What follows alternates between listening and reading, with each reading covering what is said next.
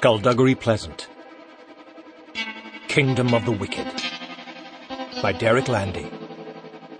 Read by Stephen Hogan.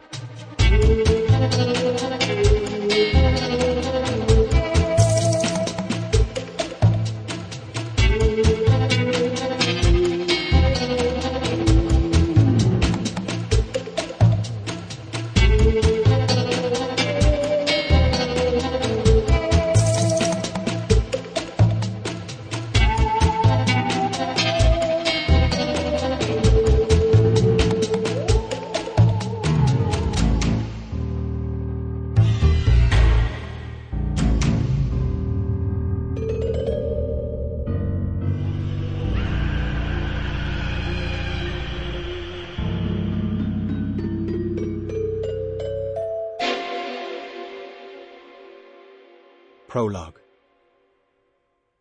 It was a beautiful spring day, and they were standing on the roof. "Do it," said Katana. Her voice was low but urgent, tinged with an excitement that bubbled up from somewhere within her. Her straight white teeth bit lightly on her bottom lip. Her face was flushed. Her eyes sparkled. So eager to learn a new way to hurt people. Doran turned to the chimney and held out his hand.